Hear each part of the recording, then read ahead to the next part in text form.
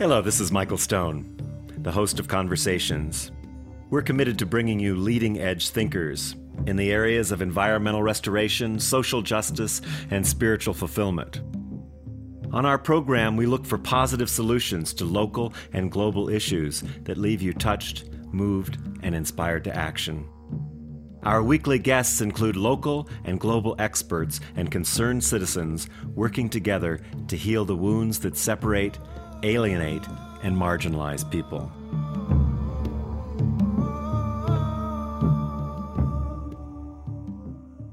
Welcome to Conversations. This is your host, Michael Stone, and I'm really thrilled to have one of my heroes on today, Peter Senge. Dr. Peter Senge is an American systems scientist who's a senior lecturer at the MIT Sloan School of Management and the co-faculty at the New England Complex Systems Institute. He's also the founder of the Society for Organizational Learning. Dr. Senge is the author of The Fifth Discipline, which brought the concept of the learning organization mainstream. His current work focuses on shared understanding of complex problems such as global food system, climate change, educational systems, and regenerative economics, also regenerative agriculture. Just so good to have you on the show, Peter. I'm excited to share you with our listeners. For people who have never read The Fifth Discipline, I think it's sold like 2 million copies, and it's one of the Bibles in my field, the organizational development field. And basically, it talks about the mental models we have, about team learning, about personal mastery, and systems thinking. And I think that's a good place to start here because it's interesting. I learned systems thinking, number one, by being a deviant Air Force brat and learning how to manipulate the system, and later studying with Howard Odum, Energy Basis for Man and Nature. So I love thinking this way, and I'm always really surprised that other people don't think that way. I'd like you to talk about systems thinking in general and how that has impacted your work, particularly the large-scale change work. Sure. Well, maybe a good place to start, since it's not the obvious one given your question, is the work over the last, I would say, 25 years with kids. Myself, personally, I've gotten drawn more and more into working in education, in part because I've been inspired by what I saw as quite remarkable work going on with 5, 6, 7-year-old children, even younger. And I think one of the real kind of insights from that is how natural systems thinkers we are.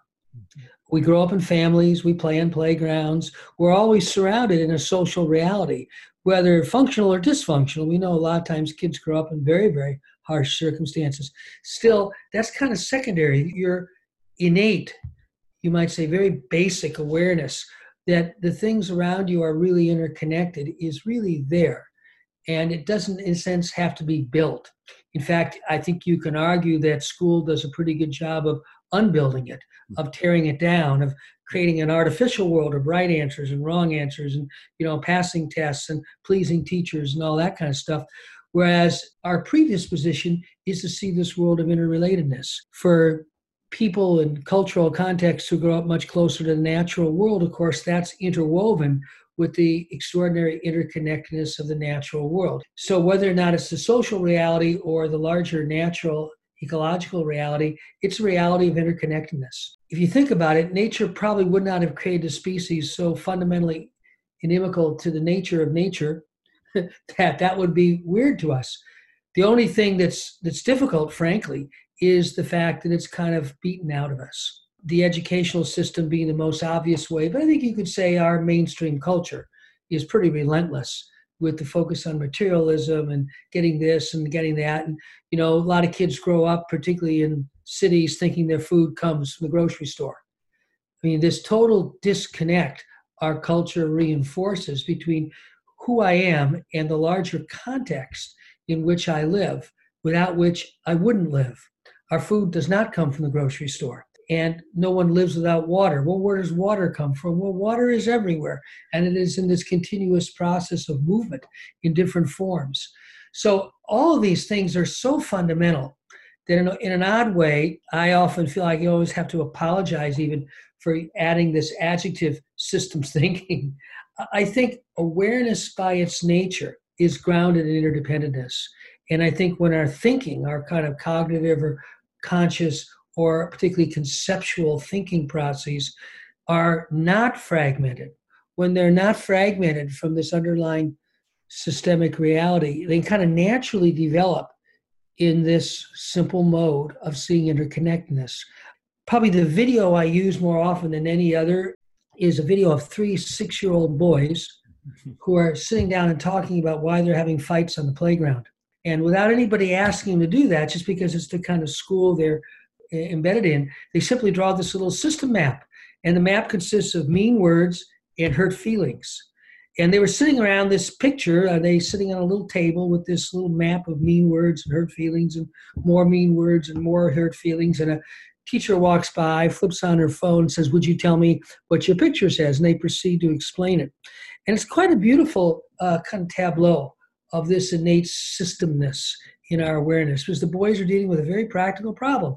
They've been having fights every day. They go out in the playground, they start having fights, and they know they're going to get in trouble. Teachers have already tried to intervene. Before long, their parents will be brought in. But as happens when we get stuck in a social reality that's problematic, they're not sure what to do. So they drew their little map. Anyhow, the teacher says, "Would you explain it to me?" And then one of the little boys says, "Well, first we have mean words, then we have hurt feelings, and that leads to more mean words, and that leads to more hurt feelings, and more mean words, and then a fight breaks out."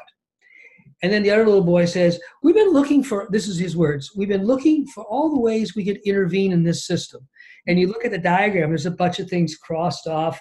And he said, "Well, we tried this, and it didn't seem to work too well, so we crossed that off. And we tried saying, 'I'm sorry,' and well, we think that works a little, but we don't think it's very high leverage." And they're proceeding to have this extraordinary conversation to understand the system they've created in their relationship.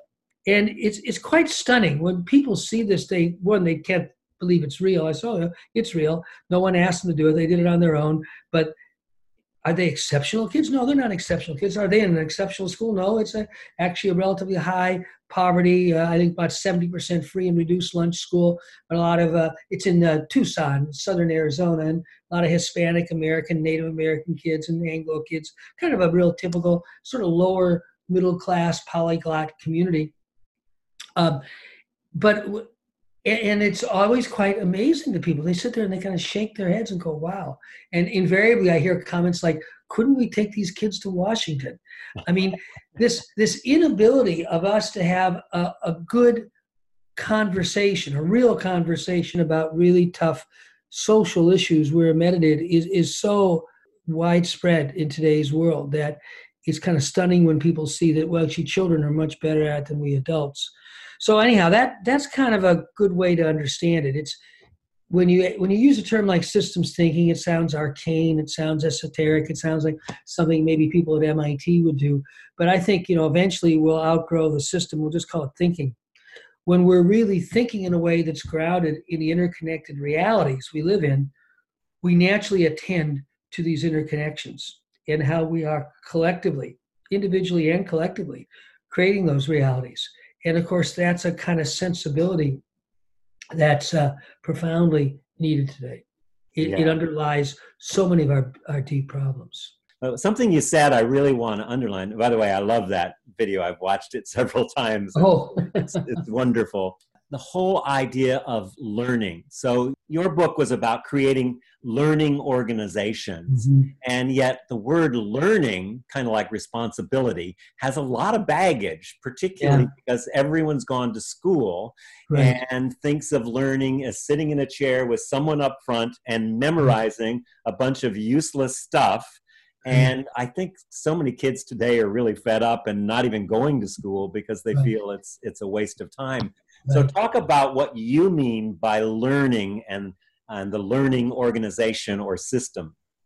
Well, if you think about it, again, it's not one of these words that we have to kind of recover. It's deeper, more original meaning. At some point in your life, you couldn't walk. At some point in your life, you could walk. In between was a profound learning process. So the simplest definition of learning we've used for years is any process which enhances our capacity to produce an outcome we really want to produce. Yeah. And you could extend that to personal and collective. So teams learn. Anyone who's ever been part of a great theater ensemble, dance troupe, sports team has maybe seen this process of the team goes from here to here, collectively more able to create the outcomes it really wants to operate the way it would really like to operate. That's learning. Learning is very fundamental. It has nothing to do with school, and it really is innate to humans. I would say not just to humans, because obviously throughout the animal world, you have all kinds of learning occurring. The problem is, of course, the concept got co-opted and our experience distorted by the schoolroom model of learning, the model you were caricaturizing. The teacher in front's got all the answers. And I'll never forget when our oldest son came home from school one day, he had an epiphany. And he said, I got it. It's about guessing what's in the teacher's head. Because he had gone through the same process all children go through. Because, before you went to school, you spent your life learning. You were learning to ride bicycles. Again, you were learning to walk. You were learning to talk. You were learning to do whatever. Life is learning. And then you have to become socialized to this alternative institutional schoolroom model of right answers and wrong answers. Learning is not about right answers and wrong answers. There is no right way to walk. We all walk quite differently. But there are more and less functional ways to walk. And same with anything else you talk about that's a genuine learning process. So I think that it's not an arcane or esoteric term in any way. The problem is, like so many things, our innate or deeper intuitive understanding gets supplanted or gets covered up at least, and then eventually sort of supplanted by an institutional model, which is really off base. I think back 30 years now since you wrote your book, you just republished The Fifth Discipline, and how things have changed in 30 years. And one of the things, of course, you call attention to is the impact and leadership of the interior world. And since you started this, there's been a real breakthrough in bringing mindfulness and meditation into the workplace. I'm just wondering if you can talk about that introspection, the impact of it, and how that has followed the evolution of the learning organization over the last 30 years and the impact of it. Well, as you say, the importance of it was always evident, and simply because the work was always grounded in a lot of practical experience. And guess what? The people who were more successful with all the same tools and ideas were those who were more reflective.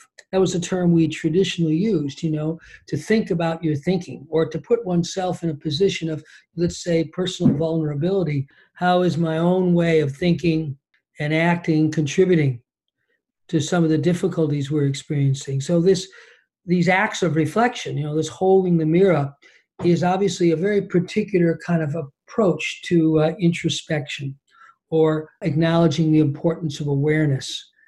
So it's always been critical in our work, and I think it's been a very steady evolution of being able to be more explicit, more practice-oriented.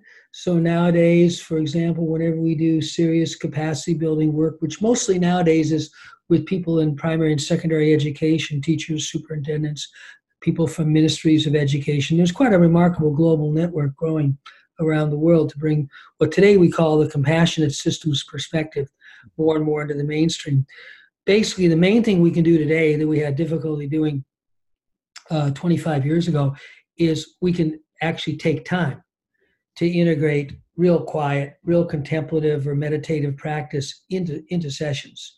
We always did a little bit of it, but now, of course, you can blah, blah, blah, and tell lots of stories about brain science. And I don't mean to be cynical, but I am a little bit, because I think, why the hell do we need a bunch of, quote, brain science to tell us what for thousands of years people have been learning about? But that's okay. It's really a reflection of the present world, which is a very science. Science is kind of the religion of this age. If the scientists say it, it must be true.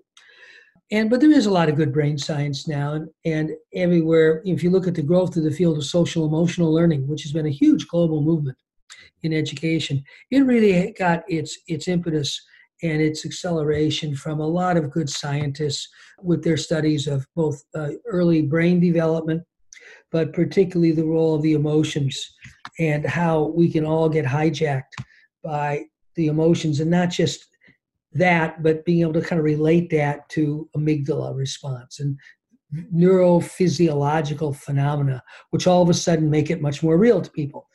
So in any event, that's the main thing we can do today that we couldn't do before. We can talk about it in scientific terms, and we can be much more explicit and much more intentional in building it into capacity building. One thing I'd like to draw attention to, since we're talking about learning, is the action and reflection model and the importance of being in action and the importance of embracing failures and embracing uncertainty, which is something that we've moved away from and now moving back to. Well, it's kind of fundamental in a lot of ways. I appreciate what you said about, the limitations with emphasizing contemplative practice or reflection is in our kind of dichotomous habitual ways of thinking, we forget that it's only as embedded in action that matters. So the world doesn't change by people in meditation. The world may change by enough people in meditation starting to act differently because their awareness has been shifted and their thinking and acting arise out of a different place. I think that the trap here is really dichotomy in a way. It's the either-orness of, am I kind of thinking now or acting? When you think about it or you really look at it carefully, you're never thinking without acting, and you're actually never acting without thinking. Even if you're in repose, you're acting. Your body's in a state of repose. So, and clearly, whenever we're acting, there's a lot of thought going on. The problem is it's 99.9% habitual thought. For most of us, when we're busy acting, when we're busy, our awareness of the habitualness of our thinking is very low. One of the inspiring kind of ideas in the whole field of organization development, organization change, learning, system change, and I know you're aware of this, Michael, was the writings of a man named Donald Schön, Schon, at MIT in the 80s, particularly 70s, 80s, and in the 90s, on what he called the reflective practitioner. And basically, it came from Don's studies of really effective professionals. So he studied therapists, and he studied lawyers, and he studied architects. And particularly, he was interested in when you had an effective professional work context. So a group of architects who seemed to really be able to learn together. And then he did this beautiful kind of both storytelling and recounting, as well as reflecting and analyzing. And he said that the key to these kind of extraordinarily effective professional work settings are people legitimate processes of reflection in action. And that was his phrase, reflection in action. So you build something and then you deconstruct it. You look at what happened after you've done it and you really think about it. He also coined the term, I think he called them virtual worlds, actually, virtual realities. Before, that was a jargon term co-opted by computer science, that if you look at the architects working in a sketch pad, that was his classic example. Together, they're building and tearing down buildings, but much more fast than you can ever do it by virtue of their sketch pad. And he called it, he said, it's a kind of virtual reality where it's not the real reality. It's not the reality of the built building. It's not the reality they're ultimately trying to shape. It's a reality that's more malleable. It's a reality where you can make mistakes without significant negative consequences. That was the key to what he called the virtual learning spaces. And if you think about it, it's what every child does, right? You learn to ride a bicycle, hopefully, if you have a little guidance, on a grassy lawn, right? If you try to learn to ride a bicycle on a street with traffic, this is not a good idea. So you go someplace that's relatively safe. So you're still trying to learn, but if you make a mistake, you're not going to get killed. You're not going to get hurt seriously. And you get up and try again. You get up and try it again. I remember when our youngest son was learning to ride a bike, we didn't understand this for a long time because our oldest son had learned so quickly. It didn't really matter. But we finally, our youngest son got so discouraged, he quit and said, I'm not going to ride. For a year. I don't think he went back for about a year. And he's about 4 years old or 5 years old. And finally, we took him out to a big grassy field. He fell down a few times, didn't really get hurt. And within about an hour, he was riding. So that principle of creating a safe space where you can make mistakes is really important because look in real settings where the consequences have real significance, none of us want to make mistakes, obviously. So there's a built-in psychological impediment or resistance to acknowledging mistakes. We may know it's important, and we may create enough of trust amongst a group of people that we can talk about it a little, but nobody wants to screw up in the real game. You do, but it's difficult because it's not very safe. So what do you do in sports? You have a practice field, right? What do you do in any setting? You create a relatively virtual setting where it's enough like the real setting that you can take actions that are significant actions. In other words, you're really doing it. You're not just talking about it. So there's a meaningful domain of action with a greatly reduced consequence of negative outcomes. That's called a learning space. And that's really critical for intervening in any system. How do you create, and one simple way we do it, a lot of people do this, it's natural. In any kind of larger collective, you try to create settings where people can have simple conversations about tough issues, where they can talk about things, but talking about it is not as risky as having done it. Now, interimly, it often seems that way because nobody wants to make a mistake, and we're all caught in this facade of looking so competent and know each other and trust each other. We then start to become a little more comfortable. Once one person discloses a little bit, then the other person will, and so on. So those are kind of also examples of virtual spaces. And the principle is always the same. Learning occurs through making mistakes. We all know that. The real practical question is, how do you create effective ways of mistake making and learning?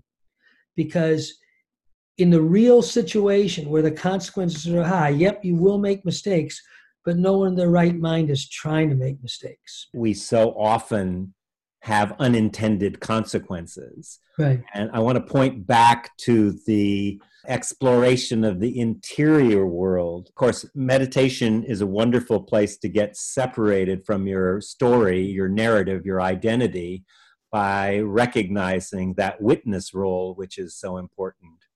And one of the things that I find in the teaching I've been doing, in the work I've been doing the last 15 years or so, is the collapse of the emotions with the story and giving more validity, more weight to the story than being able to feel the feelings and to see the story and to then be able to operate from a place of actually splitting those and being able to operate beyond the habitual behavior and thoughts of the remembered past, which most people are living into. I love Otto's term presencing, rather than presencing an emergent future. I don't know if I've made that clear, but I think you know where I'm going with that. So Can you respond to that? Well, there's 2 or 3 things that I was hearing you kind of point to. One is the role of emotion. We get tangled up. It's very hard to be aware of how much your emotional state is controlling your thinking and acting when it's controlling your thinking and acting, right? I'm not emotional, whatever. Right.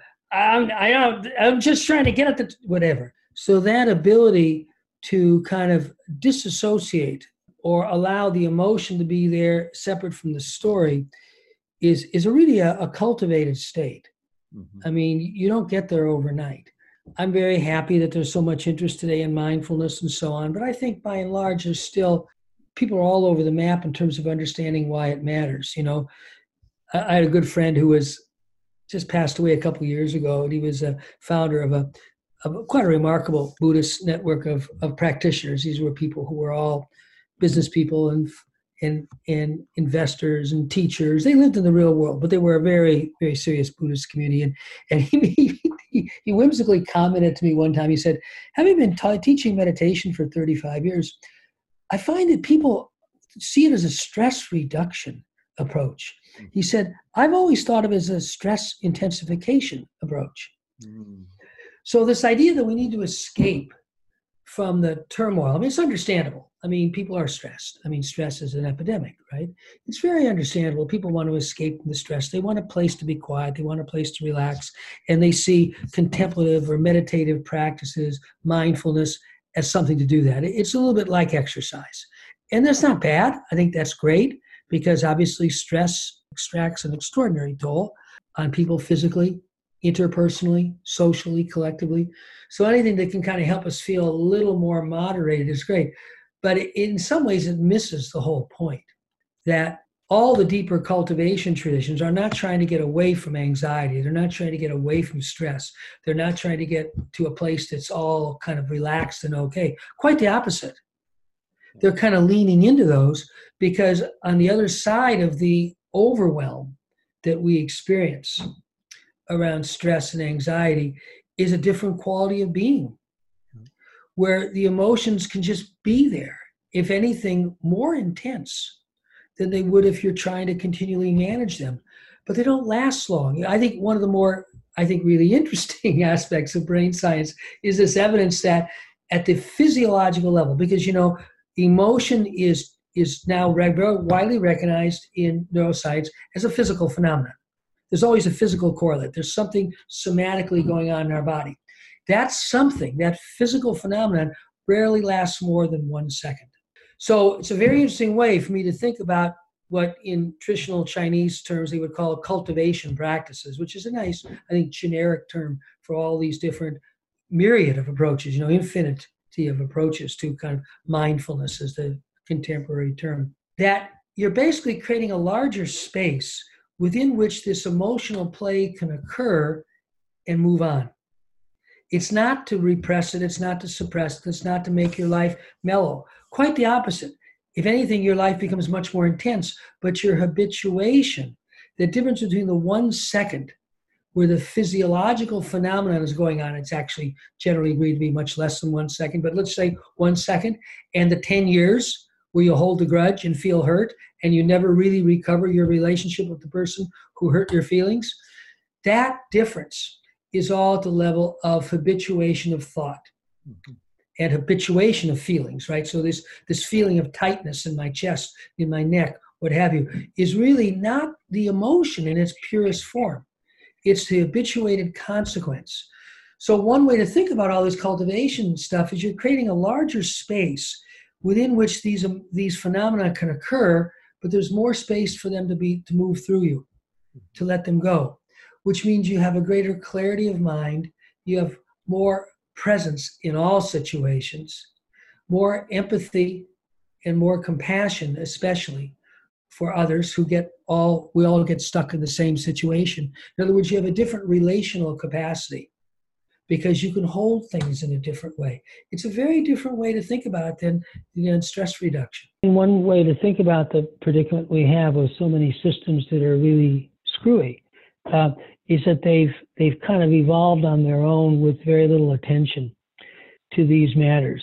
We've done a lot of work, for example, in global food systems.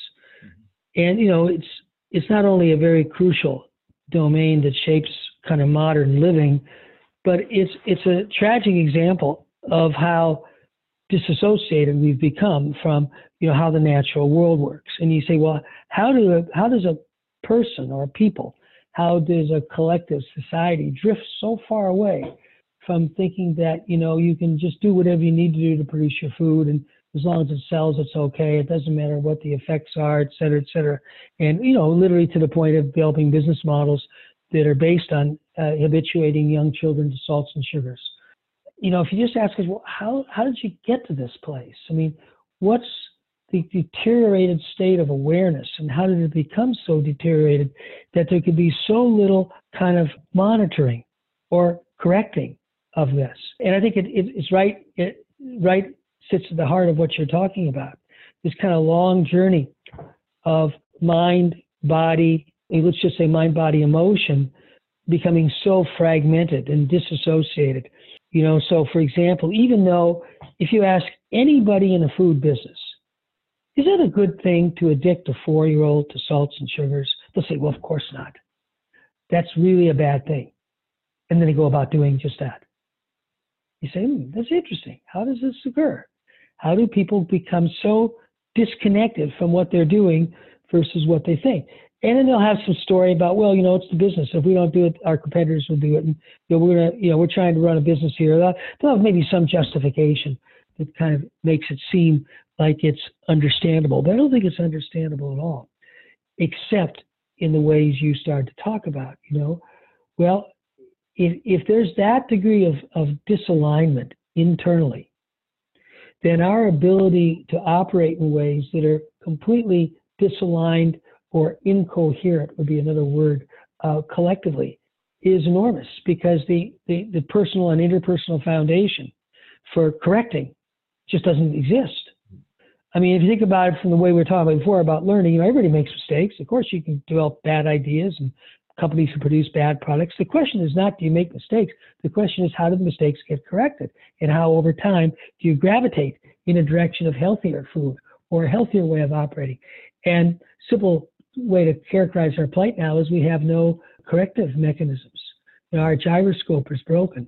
But one of the things I want to talk about is the state of distraction, particularly around the media and social media, both of them. The manipulation of data, like the Cambridge Analytic event, but just overall, Tristan Harris's work has been amazing in revealing that just pure greed that just a few people are sitting designing how to capture your attention, and much of that is in negative ways and causing more divisiveness, more separation, more alienation, and it's really a downhill slippery slope. How do you see us moving away from this and actually being able to create systems that are empowering and awakening and connecting?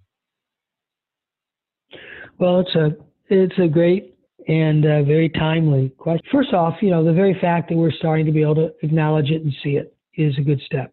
So this has happened very quickly. That's one thing that I find kind of interesting to reflect on.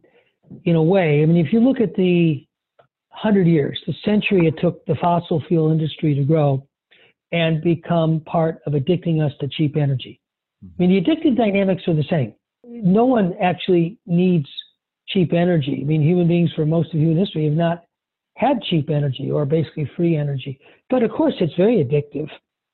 Once you got it, then by golly, it allows you to do all kinds of things. But it took 100 years for the fossil fuel industry to really get to the stages now, maybe 125 years, and starting to produce the extraordinary side effects that we see. The social media kind of addictive dynamic has occurred very quickly.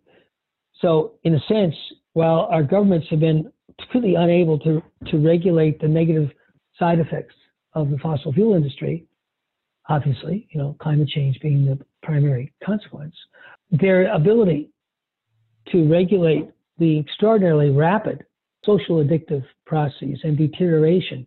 Otto uses the analogy that, just as we kind of have significantly deteriorated the biosphere from the side effects of burning fossil fuels, we are very, very rapidly deteriorating the sociosphere, the relational space that we share as human beings through social media and the addiction to the device. I think that in a way, we're kind of like deer in the headlights, right? We're just paralyzed. It's happened so quickly. So to your question, I think that it has to start, obviously, with just trying to acknowledge it and sit with questions like, how have we let this happen? In a sense, the social media world started off by trying to addict teenagers who are naturally concerned with peer opinions and so on. And so this whole addiction to thumbs up, thumbs down, it became a very natural place to start with the teenagers. And then, of course, it spread because you might say, having never gone through the rites of passage, most of us are still teenagers emotionally and developmentally. So we're still as much victimized as we were when we were 13 or 14 or 15 to someone not liking us. So there's an interesting point of reflection. So how did, in a sense, there's a very high leverage strategy there. It's being used in a very adverse way, but boy, I talk about a system change, and how quickly it's occurred. I mean, it's quite interesting to ponder. So what made us so vulnerable? I remember one of the first schools that was really doing wonderful work with systems thinking. In fact, that little video we were talking about before is like fourth generation in school in that same community. I mean, there's a lineage there that led to the school where the boys with their mean words, hurt feelings, feedback group example I was telling you about. It's in the same larger community, and there's teachers of influence, teachers of influence, teachers, and so on.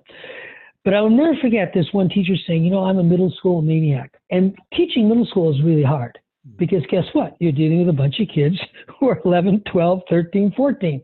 That's a tough age. But it's not news, right?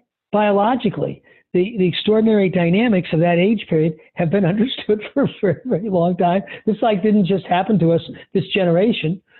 Puberty is something that's been around for a very long time, shared by all kinds of mammalian species, and analogously by non-mammalian species, and all the extraordinarily complex interior work and interior changes that are going on. Still, it's been understood that it's a crucial time developmentally, and this is why societies for thousands of years literally have all had their rites of passage, their distinctive ways of helping a person at that age, one, start to develop a new sense of identity, because that's a lot of what's going on. I'm becoming an adult. What does it mean to become an adult? I'm not really separate, but I'm also not as independent, let's say, as I was. As a little kid, I could just run around, and I was more or less on my own. But now I'm less on my own. My actions really affect a lot of other people, and maybe I have a larger responsibility. So if you think about rites of passage and their generic functions, one, to cultivate a sense of connection of self to the social reality, of self to the larger natural reality, and ultimately then of self to self. Well, who am I as an adult? And all that completely ignored today, completely ignored. I mean, our school systems give no attention to it whatsoever, except a few really extraordinary educators like this lady who, remember what I said, I'm a middle school maniac. There was something about working with children at that age and that developmental transition that seemed very, very important to her. So you'll see my point here in just a second. Maybe it's already obvious. We have a society of people who have never matured. They have simply never gone through any meaningful rite of passage. They don't know who they are. They don't know how they're connected to each other. They don't know how they're really connected to the larger natural world. Now, we have a lot of kind of moralizing about that. Everybody's got, you should be this, you should be kind, you should be compassionate, et cetera, et cetera. But it's a developmental process. It's not a matter of good ideas. It's a deep developmental process. It either occurs or it doesn't occur. And I think by and large it hasn't occurred. I think that's why we're so vulnerable to social media. We're extraordinarily concerned by how we're seen and perceived. If you think about it, is what this whole social media thing is all about. The image I'm projecting of myself that others sees, as opposed to my experience of self in relationship. It's a very fundamental shift. I think most adults have just never gone through the shift. Yeah, it's huge what you're saying. And, in the past, tribal, indigenous communities always had a rite of passage, and we have nothing like that. I have a feeling that climate change may end up being our rite of passage, actually. That's interesting. Yeah. One of the things, that's also interesting, Peter, in your work, one of the focuses is you need to have a long projection of time. In order to cause a system change, you need to think in the long term. But the problem is right now that we don't have long term. Things are moving so fast. So many things are approaching tipping points and places where socially, economically, ecologically, all of these systems are degenerating at an exponential rate. How do we rectify that need to have a long-term view, walk as if we were in infinity, yet act in the moment? First, on a very mundane level, just to be humble about what we will or will not accomplish in what time frame. Climate change is a particular type of gift in that it's just a symptom.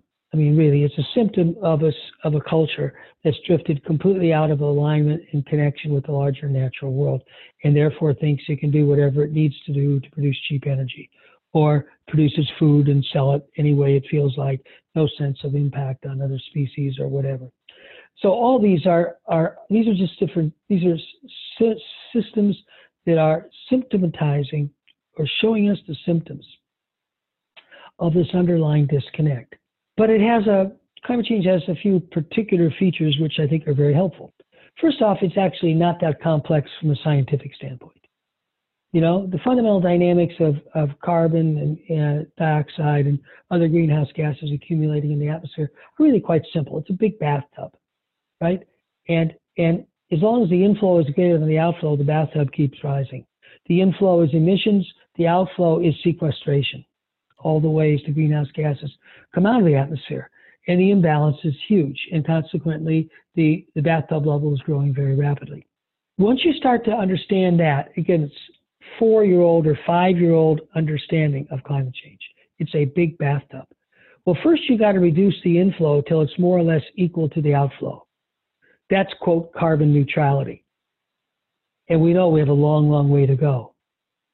At that point, the bathtub level starts rising. But what if already the bathtub has got much, much more in it than it should? I mean, we already know the concentration of greenhouse gas in the atmosphere is about as high as it's been in certainly, well, that's what we can tell, more than the last 500,000 years.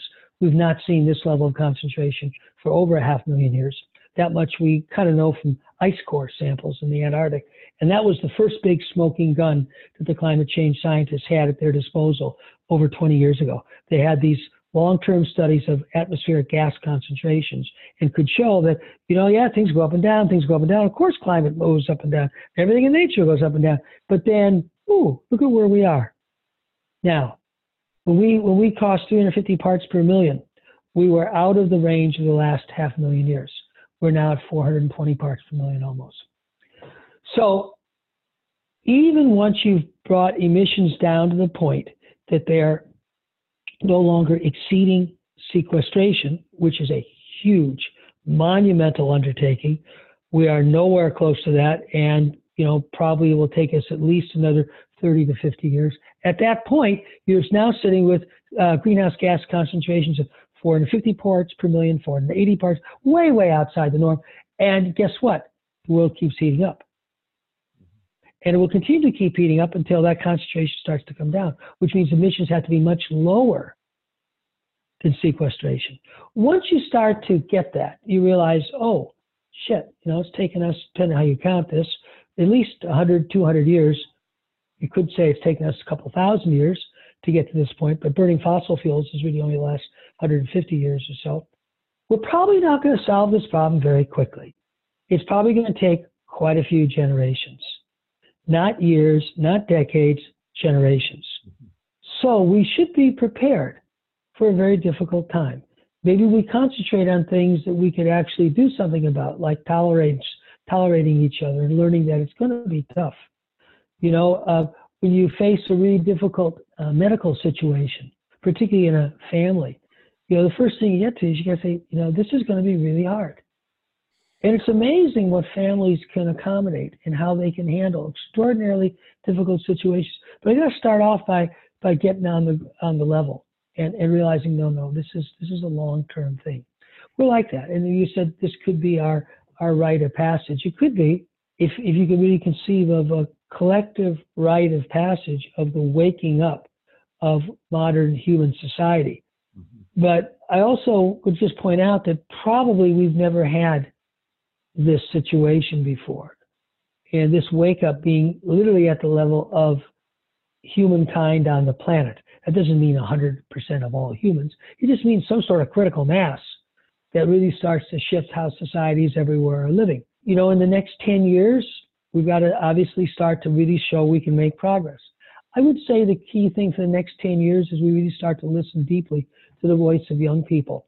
And the young people in turn start to see that, well, we're really making an effort. The problem with the youth climate movement is not that it's not right on the money, it's completely on the money, but that how does it also become realistic?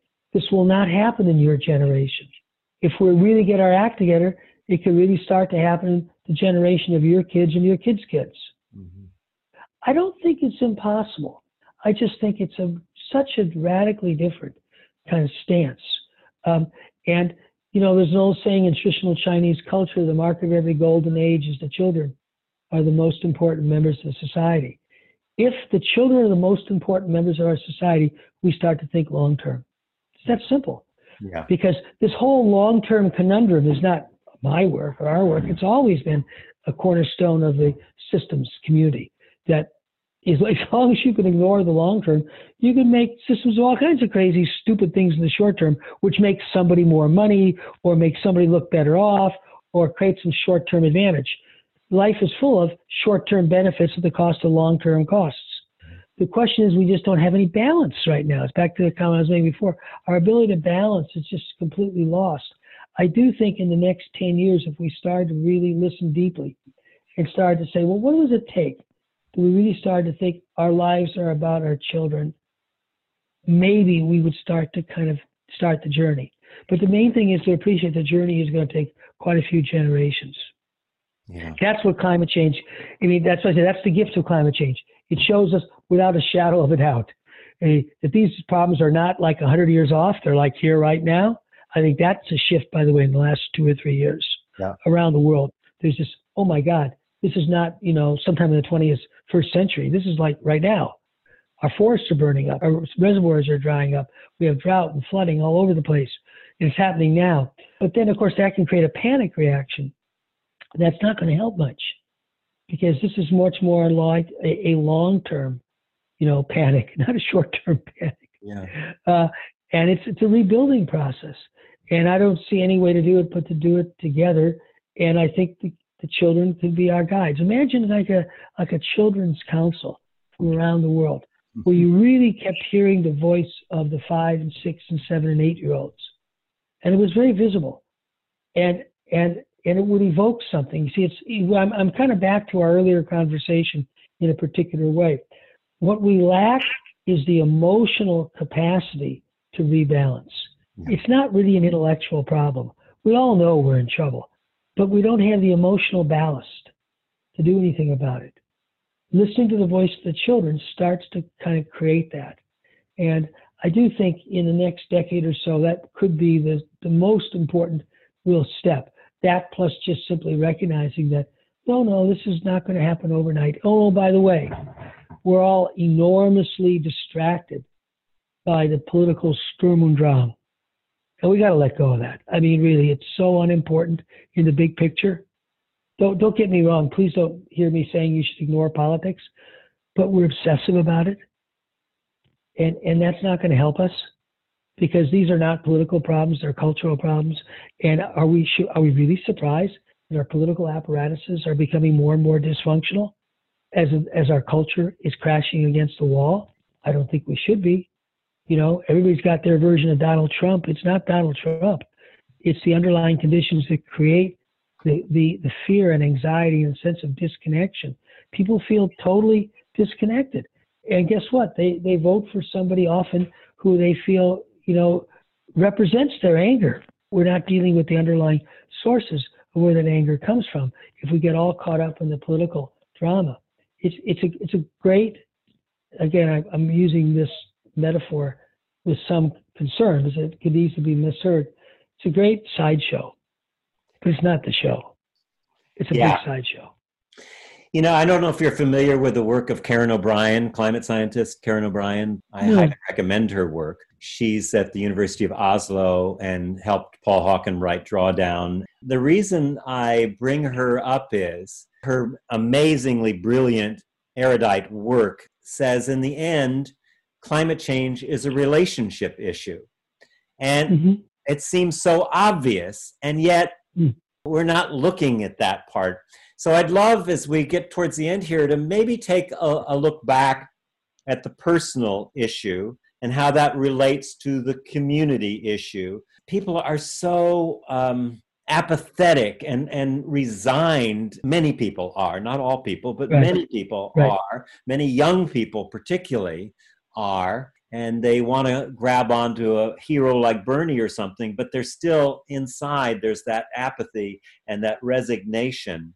And we go back to the inner development part and the relationship of myself to sacred other, to community, and being able to move into that space between us. How can we do that and contribute to that?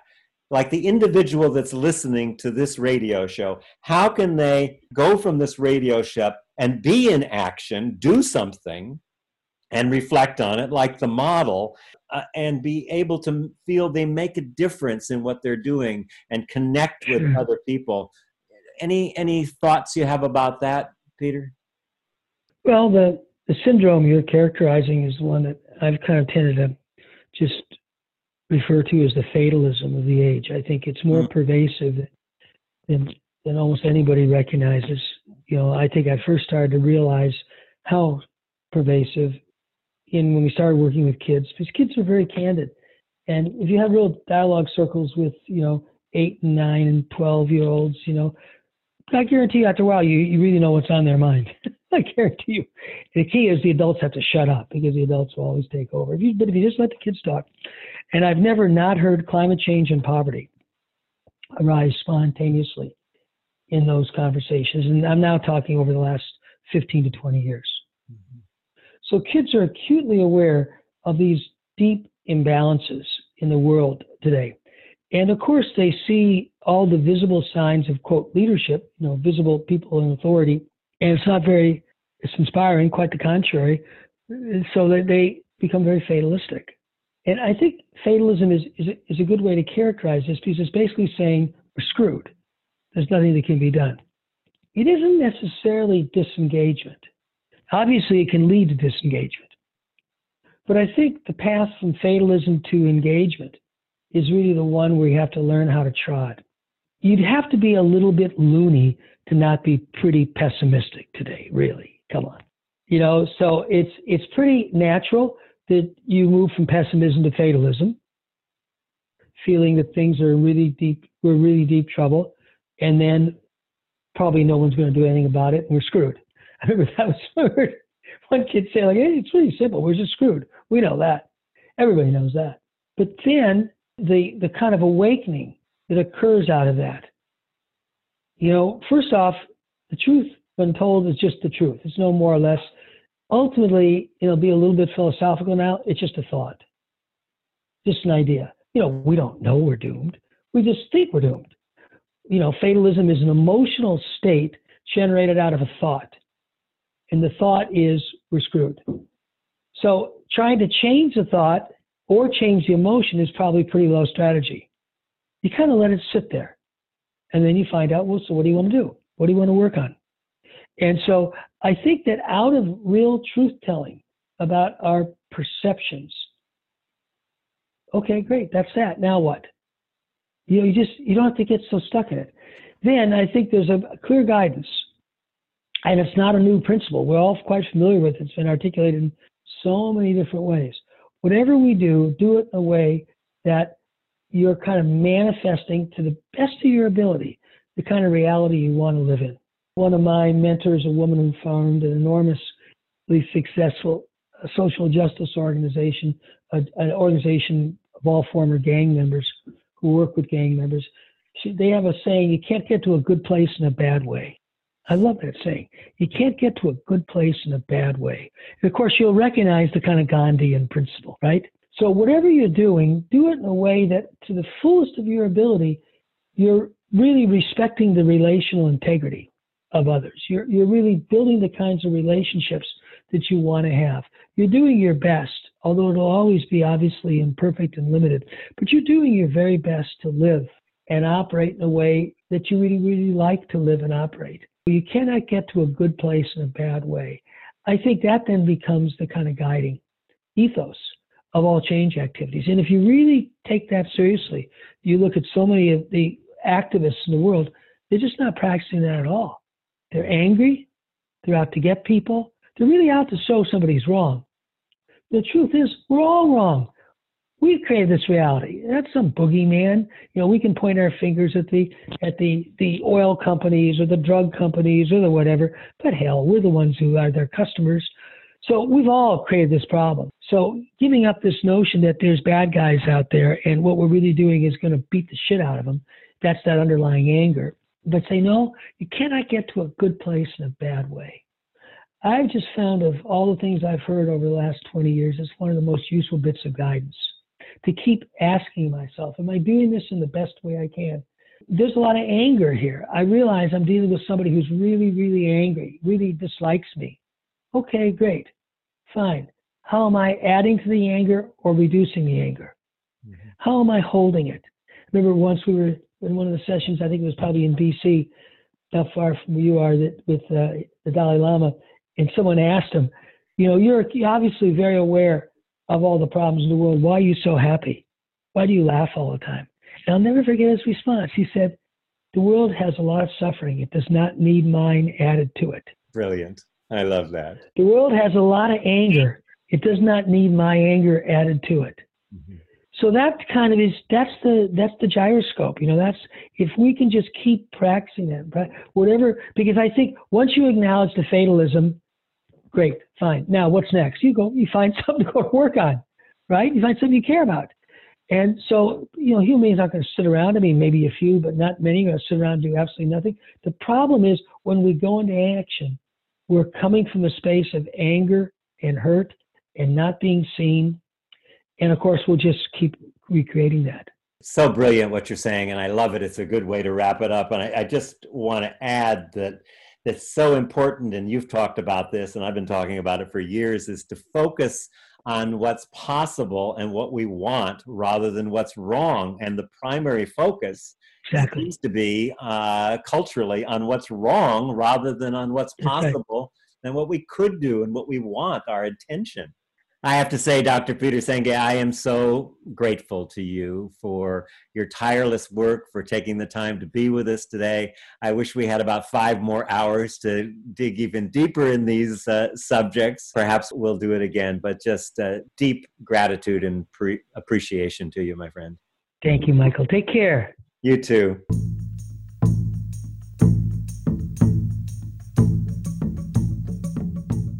Conversations is an independently produced program supported by KVMR 89.5 Nevada City and listener contributions. We are committed to bringing you leading-edge thinking in the areas of environmental restoration, social justice, and spiritual fulfillment.